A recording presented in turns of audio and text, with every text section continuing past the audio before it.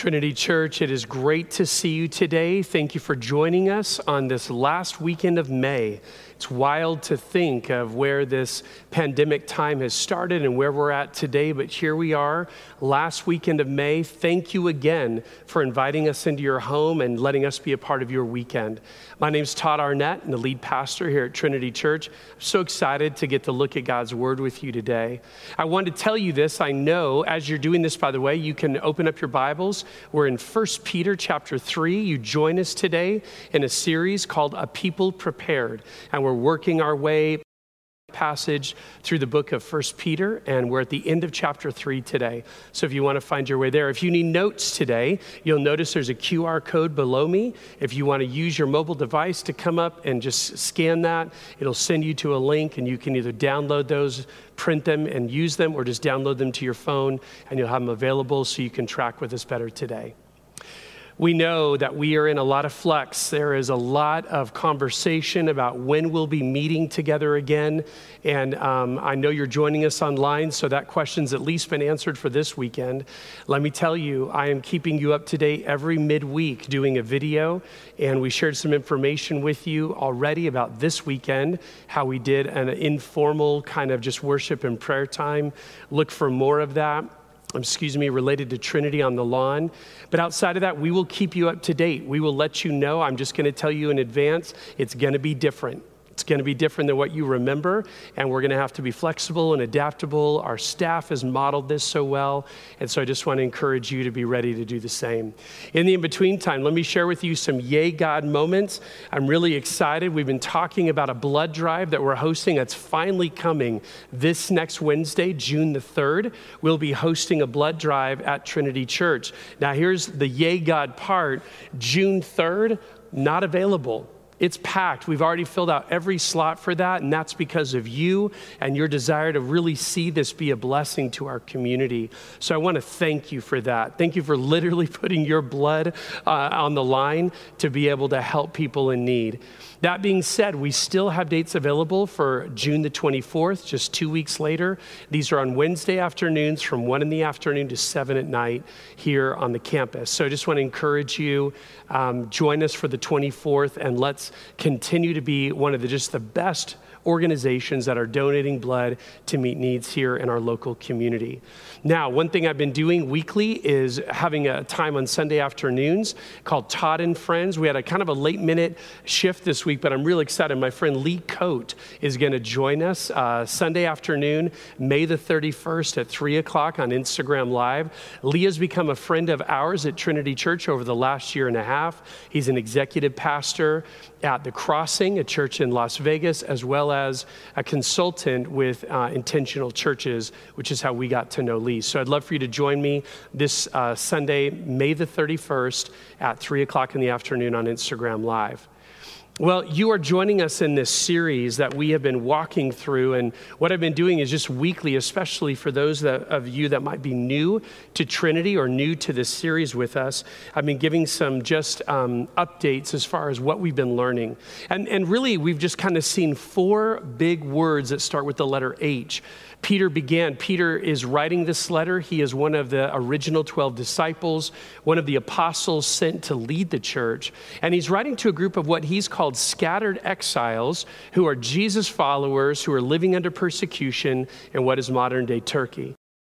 The first chapter, he talked a lot about the idea of hope, how they are to secure and anchor their hope in this living hope named Jesus, who is outside of their circumstances. Then he transitioned, he talked about their need to be a holy people like God is holy, so they're called to be set apart for his purpose. So hope and holiness are a lot of the themes in chapter 1. But then at the end of chapter 1 and chapter 2 is all about a harmony, how they're to experience this kind of harmony with one another, not just the vertical relationship, but the horizontal relationships within the family of God. And then as we got to the end of chapter 2 and all throughout chapter 3, there's been a lot of discussion on humility, humbling ourselves under the God-given authorities that are over us, whether they be in the government, whether they be those who would lead us in a workplace, whether they be even in marriage. And we've gotten to this idea of what it looks like following Jesus's pattern of suffering when we do good. So today we're going to finish off chapter 3. And as we dive in, what we're going to see is the power of Jesus' resurrection, the power to save us. But what we're going to see in the middle of our passage today, I'm just going to tell you now, is one of the greatest theological conundrums that theologians and scholars struggle with. I'm going to take my best stab at it and share with you what I think this text is about. And it'll be fun to kind of walk that together. So here's our now what statement today, what we're going to be looking at, what we want to walk away with, and it's of great encouragement to us. Rejoice because you are saved by the resurrected Jesus, who's in control of who's behind who's in control. I'm going to say that slow, again, not for you, but for me. Rejoice because you are saved by the resurrected Jesus, who's in control of who's behind who's in control. And we'll explain that as we finish up our time together today. Here's number 1 in your notes today. Jesus' suffering brought good for the divinely disapproved. Jesus' suffering brought good for the divinely disapproved. This is what I mean. We're in 1 Peter chapter 3, beginning in verse 18. Read it out loud from where you're at with me right now. For Christ also suffered once for sins, the righteous for the unrighteous, to bring you to God.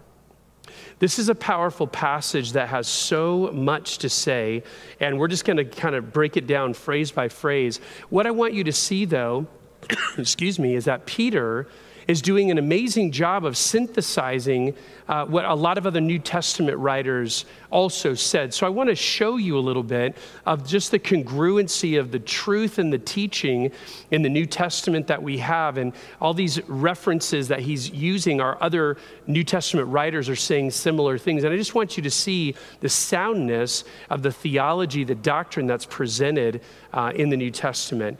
So it begins with this phrase that Jesus suffered once for sins.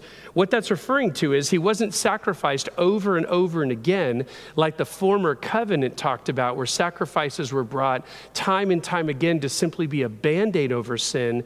Jesus suffered once for all, and his sacrifice didn't provide a Band-Aid, but a cure. And that only needed to happen one time. The author of Hebrews, he agrees with him. Look at this passage. Just as people are destined, read it with me, destined to die once, and after that to face judgment, watch, so Christ was sacrificed once to take away the sins of many. So we see this congruence in the New Testament that Jesus' sacrifice was sufficient, and it was different than the former covenant sacrifices because it was once for all.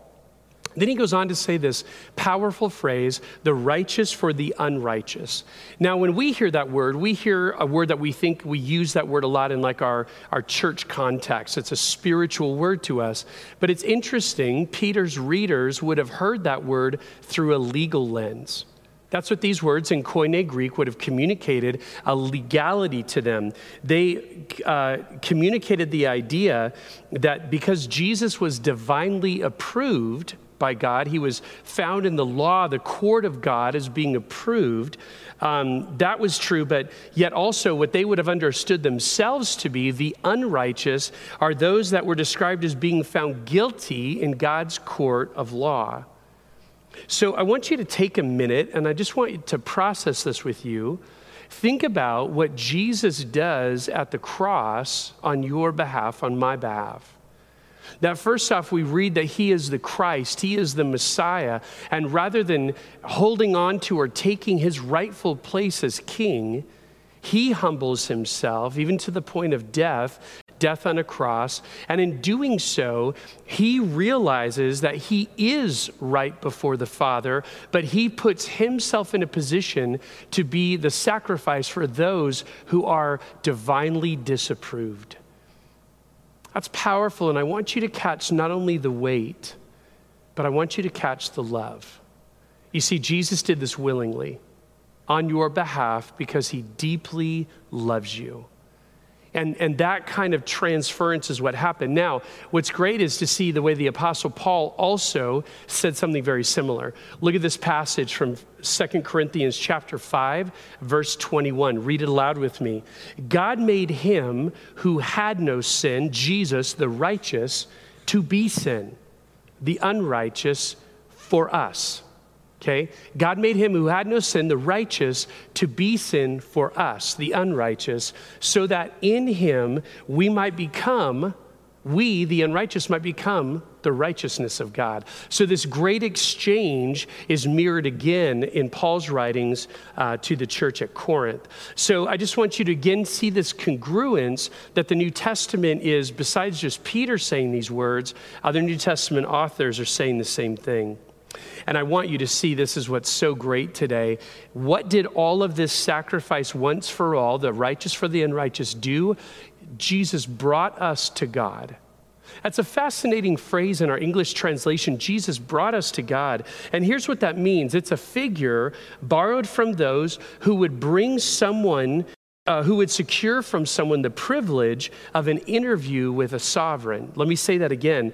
It's a figure borrowed from those who secure for someone else the privilege of an interview with a sovereign. So someone who is so well known, someone who is so trusted by the one who rules the land on this human plane, would be able to bring someone into the audience, into the presence of someone who is absolutely, completely in charge.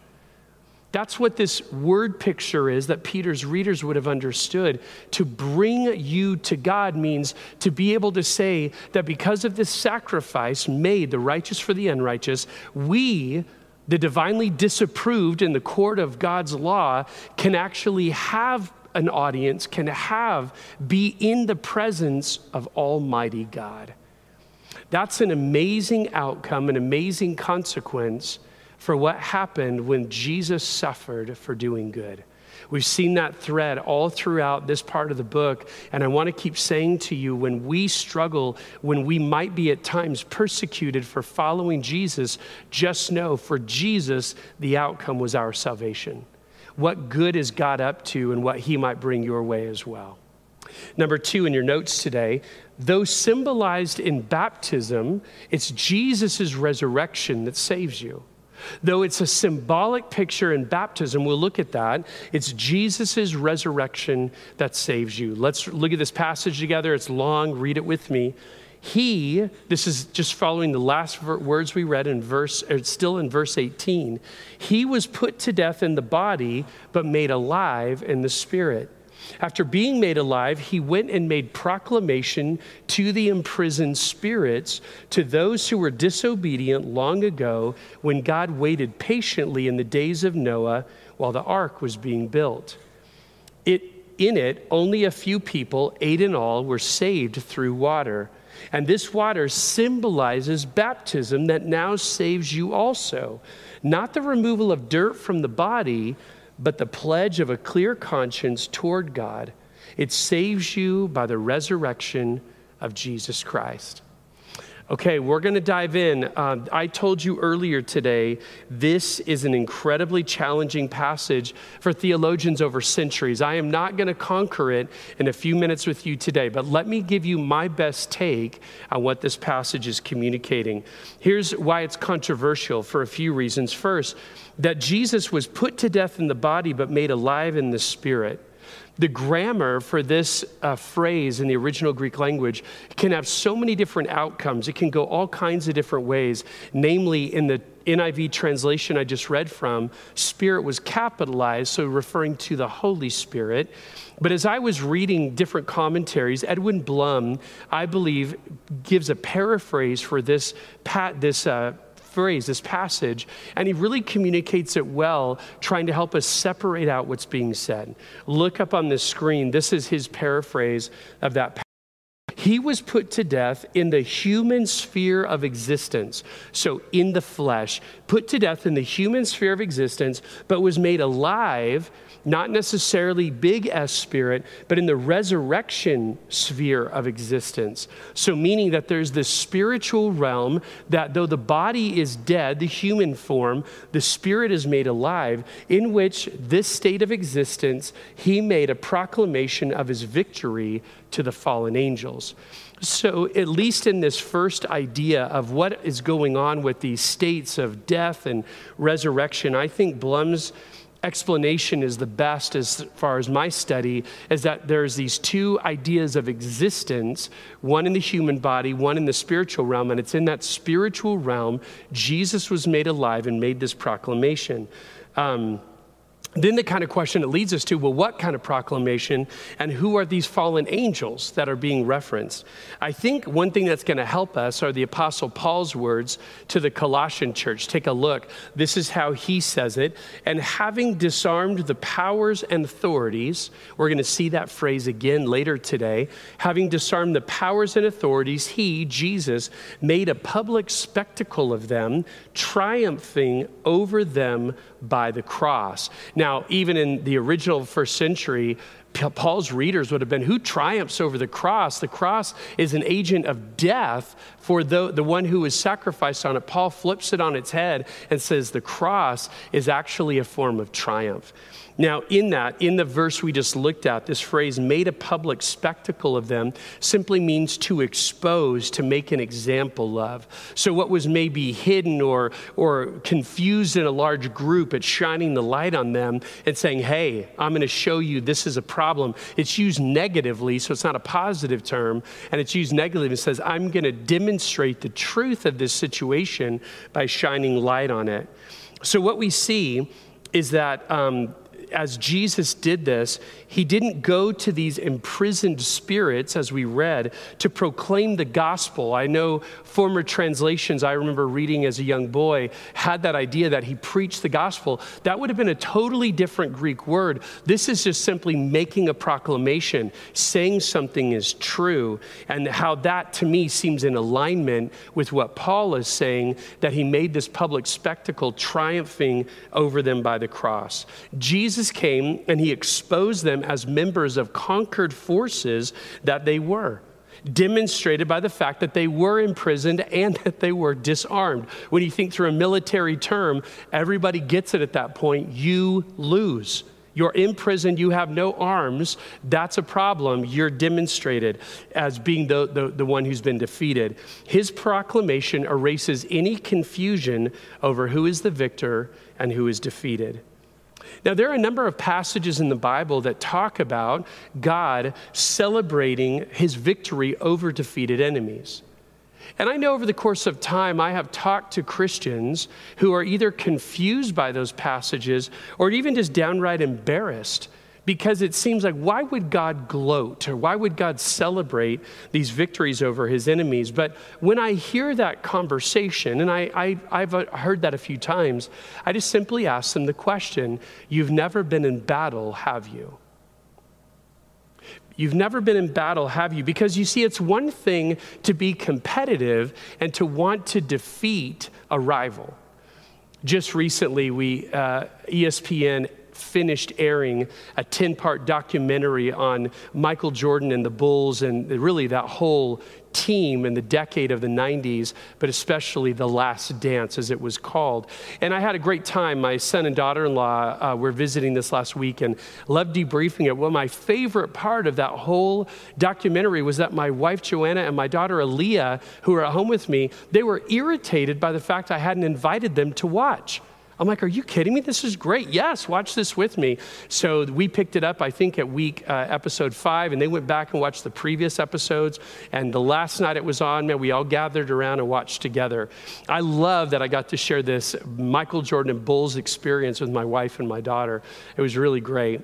In that, though, what was interesting, what was demonstrated in this documentary time and time again, is that Michael Jordan at times even created, it wasn't even a legitimate thing, but created in his mind an excessive rivalry to increase his competitive drive.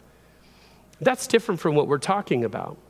Because you see, Jesus was not fighting for a ring or a trophy. Jesus was fighting for people, like we've already said earlier today, that he deeply loves. And so in that concept, when that's true, when you're fighting for people you're willing to die for, look in your notes, there is a genuine relief when your enemy is conquered and an appropriate celebration that ensues now that the threat is no longer at hand. It's appropriate in battle when you are the victor to indeed have this sense of elation and even celebration over the fact that that enemy is no longer a threat to those you love and those you've been willing to die for. That's what's going on in this passage. And so that's what this raised and resurrection sphere of influence Jesus did. That's what he did. He went down and spelled out defeat to literally a captive audience. I'm not a very punny person, but I killed it on that one. Okay? He spells out defeat to a captive audience because he has made a redeeming sacrifice for you and me. Now, who more specifically was this captive audience? Another area of controversy for sure.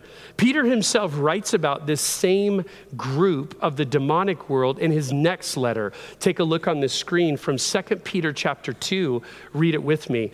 For if God did not spare angels when they sinned, but sent them to hell, putting them in chains of darkness to be held for judgment, if he did not spare the ancient world when he brought the flood on all its ungodly people, but protected Noah, look at this phrase, a preacher of righteousness, and 7 others.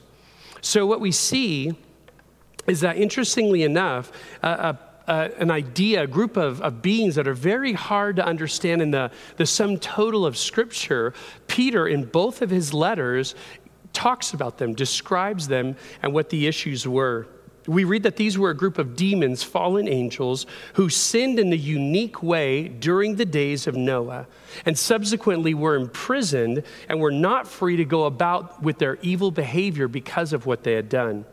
Now, in both of these letters, he writes that Noah escaped God's wrath that we read about in Genesis 6 and 7, and God literally, just think about this, of all of his salvation for the human race at that time was limited to 8 people. That's all that were saved, Noah and his family, and were put back on the earth to basically hit the reset button and start over again. There's one short book in the New Testament, also the book of Jude, that also speaks to this group of demons. Let's look at it from Jude verse 6. And the angels who did not keep their positions of authority, but abandoned their proper dwelling, these he has kept in darkness, bound with everlasting chains for judgment on the great day. So basically, we have 3 passages in the New Testament in these letters, 1st, 2nd Peter, and Jude, that all seem to be talking about this same group of beings. They did something disobedient in the darkest hours of human history during a time when humanity was so evil that God acted to destroy everyone on earth except for one family. Everyone else was drowned. Now, I want to say this. I'm actually just trying to have a moment of levity and have some fun. And I'm absolutely not picking on you if this is what your child's nursery looks like. But I just have to say, it just makes me laugh when many of us, especially from a Christian perspective, will have our children's nursery, their mobile, everything set up with a Noah's Ark motif. Here's some pictures just to remind you of, look at how cute that is, right? These are invitations to a birthday shower that are going to be all about this Noah's Ark theme. Or a mobile that hangs over a baby's head of really cute animals in a rainbow. It's great. Even a bed shaped like maybe what the Ark-ish look like. And here's just what makes me laugh about the whole thing. All of these things represent the single greatest destruction of humanity and what was going on in the world, except for what was saved in a boat. And that's what hangs above your child. I just love it. I love it. All kinds of destruction. And you might say, well, Todd, I just love the beauty of what God did. I'll go with you. That's awesome. But it just makes me laugh because this is something we can take for granted, this worldwide. And by the way, there's a lot of discussion. Was the flood regional? Was it worldwide? Here's what I'm saying. Peter and Jude seem to think so. Jesus referenced Noah as well in the flood. And so the idea is the New Testament seems to say there was such a thing. And so the reality of all these things simply points to this, that during that time, there was great judgment that happened. And this evil contribution that these demons made was so unique that they were punished in a way that is exemplary, like it doesn't happen to any others in the demonic realm because of what they did. Now, we don't often speak a lot or spend a lot of time describing disobedient demonic spirits, but watch this. I believe that Peter brings them up in this part of 1 Peter 3 because of what we're going to see by the time we end today. I believe he's going to connect a dot. In the meantime, I want you to see the way that the flood is used as a picture of baptism and what that does for the obedient, not the disobedient, the obedient follower of Jesus. Look at the phrase we read. This water symbolizes baptism that saves you also. Now, first off, it's important to note that when the Bible says, we had read this earlier, that it's going to talk about something symbolically, that should alert you like this is meant to be a symbol. Don't second guess it. This is what I'm saying. So what Peter is saying is that this worldwide flood that brought great destruction actually was a symbol, what is demonstrated in what we understand to be believers' baptism. That can be a little bit confusing, but I love the way that commentator Warren Wiersbe put it. Take a look at his words. They're in your notes and on the screen. This is what he says. The flood pictures the death, burial, and resurrection. The waters buried the earth in judgment, but they also lifted Noah and his family up to safety. The early church saw in the ark a picture of salvation. Noah and his family were saved by faith because they believed God and entered into his ark of safety. So sinners are saved by faith when they trust Christ and become one with him.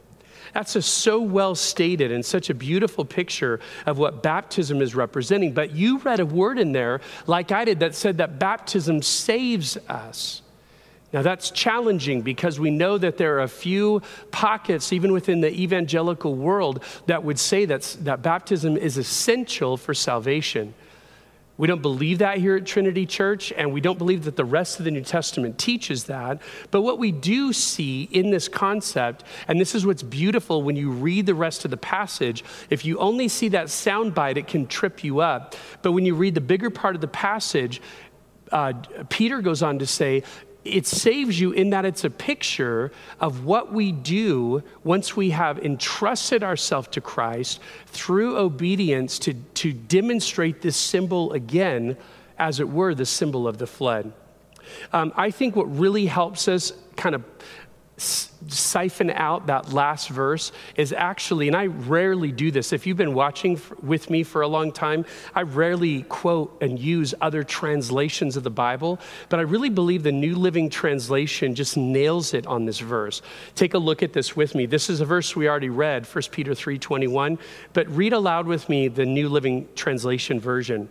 And that water is a picture, the symbol of baptism, which now saves you, watch, not by removing dirt from your body, but as a response to God from a clean conscience. It is effective, watch why, because of the resurrection of Jesus Christ. So I think what that translation helps us understand, the waters of baptism, they don't clean dirt off your body, and they themselves don't save you, but it's a response in obedience that demonstrates that God has done a work because he's affected, transformed, cleared your conscience.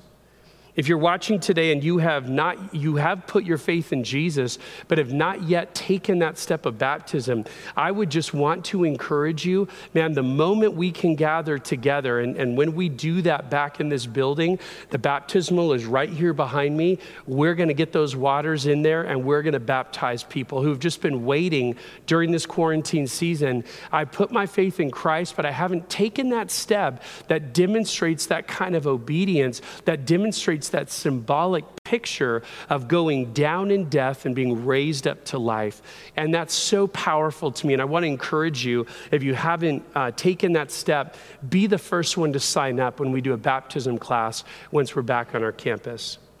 Peter finishes this part of the passage with the potency of how we're saved because of the resurrection of Jesus Christ.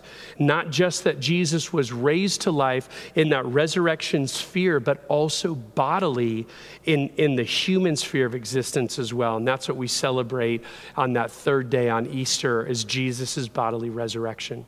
Finally today, in your notes, number 3, spiritual powers submit to the risen Jesus. This is what I think everything that we're looking at today leads up to. Spiritual powers submit to the risen Jesus. Look at this, 1 Peter 3:22. It's extending that thought. Jesus, who has gone into heaven, read it with me, and is at God's right hand with angels, authorities, and powers in submission to him. What's been interesting about this part of our read in 1 Peter is, remember we talked about that key word, humility. And what's fascinating is, on the one hand, Jesus demonstrated the most intense humility as the God-man going to the cross on our behalf. But what we find here is not a humility on his part, but a humility on these spiritual beings and powers that submit to him. We've talked a lot about the Christian's posture of submission, but the idea is what we see here at the end is this submission to Jesus as King. Peter was an eyewitness to this ascension that he's writing about here in chapter 3. And I think about that, and I think about all the range of emotions that he must have felt in those last days in his time with Jesus. Think of just the joy and the excitement, the anticipation when Jesus rode triumphantly into Jerusalem. Then think about that was followed by fear and confusion when Jesus, the rabbi, the Messiah, was arrested. And then that was followed by deep sorrow and loss when Jesus died on a Roman cross. That was followed by confusion and even joy when he experienced the risen Jesus. And then finally at this last place, this culminated with a sense of just really imbalance, both loss and commissioning as Jesus ascended back to the Father's side. Peter experienced every part of that reality. We read about it, Peter lived it. And this last line that I want us to consider today of what happened when Jesus went back to the Father's right hand. It's in your notes today. Let's explain. Jesus is in control of who's behind, who's in control. Jesus is in control of who's behind, who's in control. Let me explain. We have talked about in this series how incredibly comforting it is to know that God is in control of who's in control. God appoints not just structures, but literally people to serve in roles of leadership for a time. But this passage says something else. What we know is that if you might feel at times someone you can think of right now or someone you've thought of in the past as an enemy, you truly only have one enemy. Because every human being is fashioned in the image of God. And as image bearers are not both that which is born sinful, but also that which can be redeemed. So every single human enemy you've ever had is redeemable. Who is truly your enemy is who's behind, who Satan uses as human pawns.